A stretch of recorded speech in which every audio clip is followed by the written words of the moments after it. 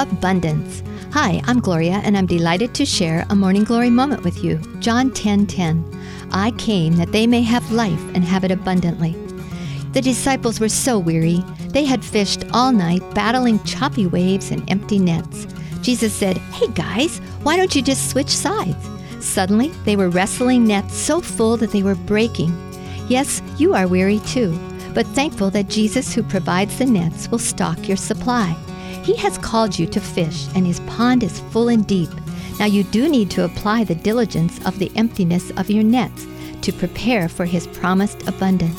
As a teacher, maybe a new employee, or a stay-at-home mom, the Lord promises provision of you, simply casting your nets in his waters.